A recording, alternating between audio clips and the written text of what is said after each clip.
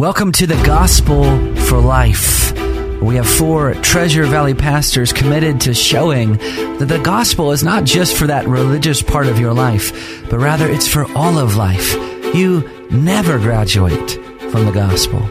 I'm Josh Bales, pastor of the Well Church, here with Russell Herman, pastor at Cloverdale United Reformed Church, Phil Moran, pastor at Christ Presbyterian Church, and Jonathan Van Hoogen, pastor at Dayspring United Reformed Church. Now, if you'd like to find out more about us or catch past broadcasts or get information about our annual conference, you can find us at reformationboise.com. All right, so over the last couple of days, we have been looking at creeds and confessions because some of our listeners asked us to discuss them. In fact, one of the questions that we received was, why do we even need creeds and confessions? Isn't just having and using the Bible better? Isn't that just enough? And if you've missed the last couple of programs, just go to your iTunes store and subscribe to the Gospel for Life, and you can see what we said there. But today, we're actually going to look at the Apostles' Creed itself. And brothers, before we get into it, why is this called the Apostles' Creed? Can I just back up and talk about the iPod? No. Just to be helpful on the iTunes, looking for, and it can be on an Android. It doesn't have to be on iTunes. If you go to the App Store, but you're probably not saved if you're using anything other than an Apple. Probably. We'll do a show on that. If you search for the show, make sure you put the Gospel for Life, or if you want, you can search for any of our names. So Josh Bales, Phil Moran, Jonathan Van Hoogen, or Russell Herman, and it will also come up that way. There are a lot of shows out there that have Gospel for Life in their title. So Which we didn't know, by the way. Yes, we did not. We thought we were original, yeah. But if you search, we thought we were novel. Make sure you put the Gospel for Life or use one of our names, and I think you'll get there a lot quicker. It's a picture of a mic. Yes, very good. Okay, now I have no idea what your question was. Yes. Answer the question. The question. It's called the Apostles' Creed, not because it was written by the apostles. It was not. But it is the distillation of the apostles' teaching. The apostles gave us the apostolic teaching, the apostolic deposit. In other words, the teachers who were authorized by Jesus gave us the New Testament. And the creed, the Apostles' Creed, is one of the earliest creeds, and it's the distillation of that teaching. So that's why we refer to it as the Apostles' Creed. It's not that the apostles themselves wrote it. All right, very good. So let's go ahead and read it, and then we'll ask some questions about it. Here we go. Apostles' Creed. I believe in God the Father Almighty, maker of heaven and earth. I believe in Jesus Christ, his only begotten Son, our Lord, who was conceived by the Holy Spirit, born of the Virgin Mary, suffered under Pontius Pilate, was crucified, dead, and buried. He descended into hell. The third day he rose again from the dead. He ascended into heaven and sits at the right hand of God the Father Almighty. From there he shall come to judge the living and the dead. I believe in the Holy Spirit, the Holy Catholic Church, the communion of saints, the forgiveness of sins, the resurrection of the body, and the life everlasting. Amen. Now, there's so many things there, including particular phrases that some of our listeners were asking us to explain, namely the idea of Jesus descending into hell, and namely the idea that we believe in the Holy Catholic Church. But brothers, let's avoid that for now, because we're going to get that at a future broadcast. We're going to ask, first of all, what do those first 2 words mean, I believe? But before we get there, briefly, give us an overview. Before we look at the trees themselves, help us to look at the forest. What is this creed capturing? What you're going to notice is in each of those I believe statements, I believe in God the Father, I believe in Jesus Christ, I believe in the Holy Spirit. It's a reminder that of the Trinitarian nature of the things that we confess. We confess God in 3 persons, Father, Son, and Holy Spirit. So if you just tried to break it down into just a very simple couple phrases, what is the essence of the Apostles' Creed? That God the Father is the Creator, that Jesus Christ is the Redeemer, and that the Holy Spirit is the one that provides sanctification primarily through the church and the means of grace. You know, you said off the air that most of the errors that Christians commit today are errors about the person of God, the Trinity of God. And we've done programs in the past where we looked at the state of theology that Ligonier Ministries and Lifeway did here in 2018. And one of those questions, several questions dealt with the Trinity, but one of them dealt with the person of the Holy Spirit. And like 69% of evangelicals said that they believed that the Holy Spirit was a force, was not actually a person. And we've talked about this before, but let me just be clear. If you reject the Trinity, you actually can't be Christian. Not because being born again means you have to meet some sort of a standard in your mind. Being born again is a work of God that will transform both your mind and your heart. And you will believe the God of the Bible because that's the God who is saving you.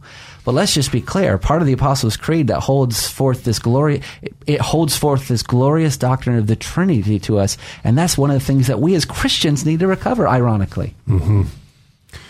And I really believe that a lot of what you're talking about, Josh, the theological misperceptions that are out there, for instance, believing that the common belief out there that the Holy Spirit is this impersonal force, kind of like, trust the force, Luke, rather than the third person of the Trinity. What we're seeing today is the fruit of the lack of the teaching of sound doctrine in the life of the church. And what we're seeing is the fruit of a lot of what's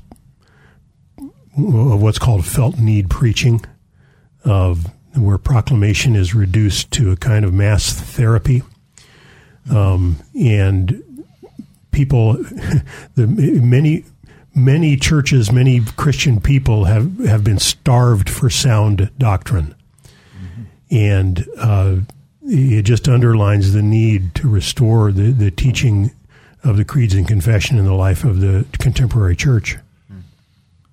You're talking about a document that really dates back to the 2nd century. Mm-hmm. So they're one generation basically away from the apostles. So though not written by the apostles, it probably was written by people that either studied under the apostles or studied under somebody that studied under the apostles. Yeah. So it might have been assumed at one time that they were written by the apostles. And in fact, there's some traditions that suggest that the 12, shortly after the resurrection of the Lord and his ascension, communicated these very things amongst themselves. That's tradition. And that might have carried it forward for a little bit. But we understand that this is the essential things that they were teaching, and that's what's brought out. When you study the history of these creeds, you realize, as Russ has said, they date back to the 1st or 2nd century. By the 4th century, Rufinus is talking about this Roman creed, they called it, which is the essential Apostles' Creed. And so this is something that the church has embraced and taught, and it became some part of even a baptismal formulary as people were prepared to come to the Lord in baptism. Perfect segue. Mm-hmm. Because it's really saying, well, what do I believe? Yeah, exactly. And that's what I wanted to get to, because the very first words are, I believe in God. And it goes on to the Father, and then I believe in the Son, and then it goes on to I believe in the Spirit. Now, so many people say they believe in God today, and yet often they look no different from people who don't believe in God. In other words, they have a creed that they affirm with their lips, but not with their lives. So here's the question. What kind of believing here does the Apostles' Creed have in view? Is there different types of belief, saving belief and non-saving belief? And if so, what is saving belief? Well, one of the things to notice about the Apostles' Creed, it's not an abstract philosophy. Mm-hmm. It's not a philosophy of life. It's not a philosophy of experience. It's not a philosophy of experience. It's a proclamation of the events, the saving actions of God. Of revelation. It's a proclamation of the authority of God's revelation to us that came in His Word and in His Son. Well, yeah, amen. And look at the creed that it talks about the things God has done. Mm-hmm. God is the maker of heaven and earth.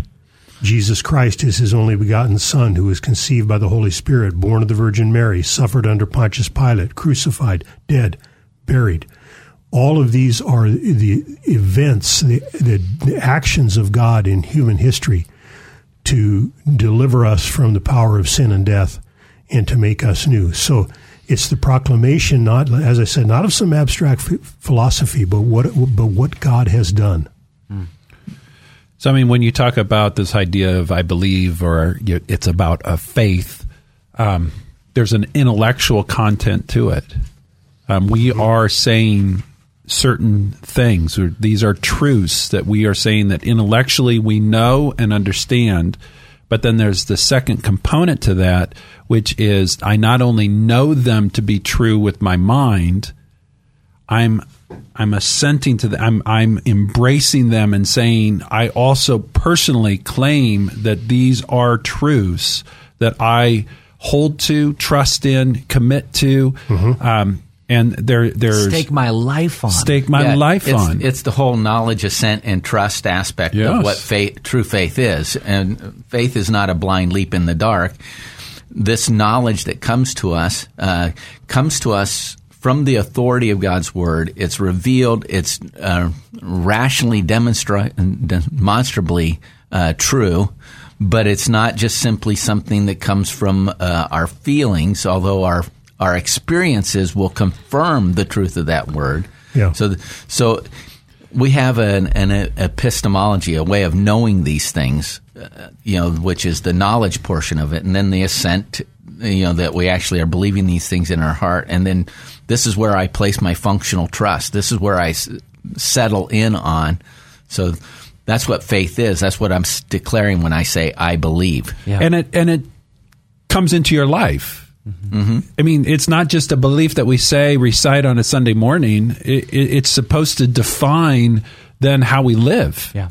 Yep. This is the early church back in the 2nd century, when they were using this, they actually referred to this as the rule of faith. Mm-hmm. Right. And it's the rule that drove how they lived. My daughter was for life. Yeah. My daughter was in an interesting conversation this last week where somebody was saying that faith is just intellectual. There's no other aspect to it. It's just an intellectual aspect. And my daughter's like, what? What? Yeah. No, it has to be head and heart. Mm-hmm. And then it has to be manifested in our life, head, heart, and hand. Try that formula in any other relationship in your life and see how long that relationship will last. Or how meaningful that relationship would even be. Yeah. Well, you've been listening to The Gospel for Life. If you've missed any of these past broadcasts on the Apostles' Creed, just go to your iTunes store and look up The Gospel for Life, or type in one of our names in there, and you'll be able to subscribe to our podcast. It's been a pleasure speaking to you, and we hope to see you next time.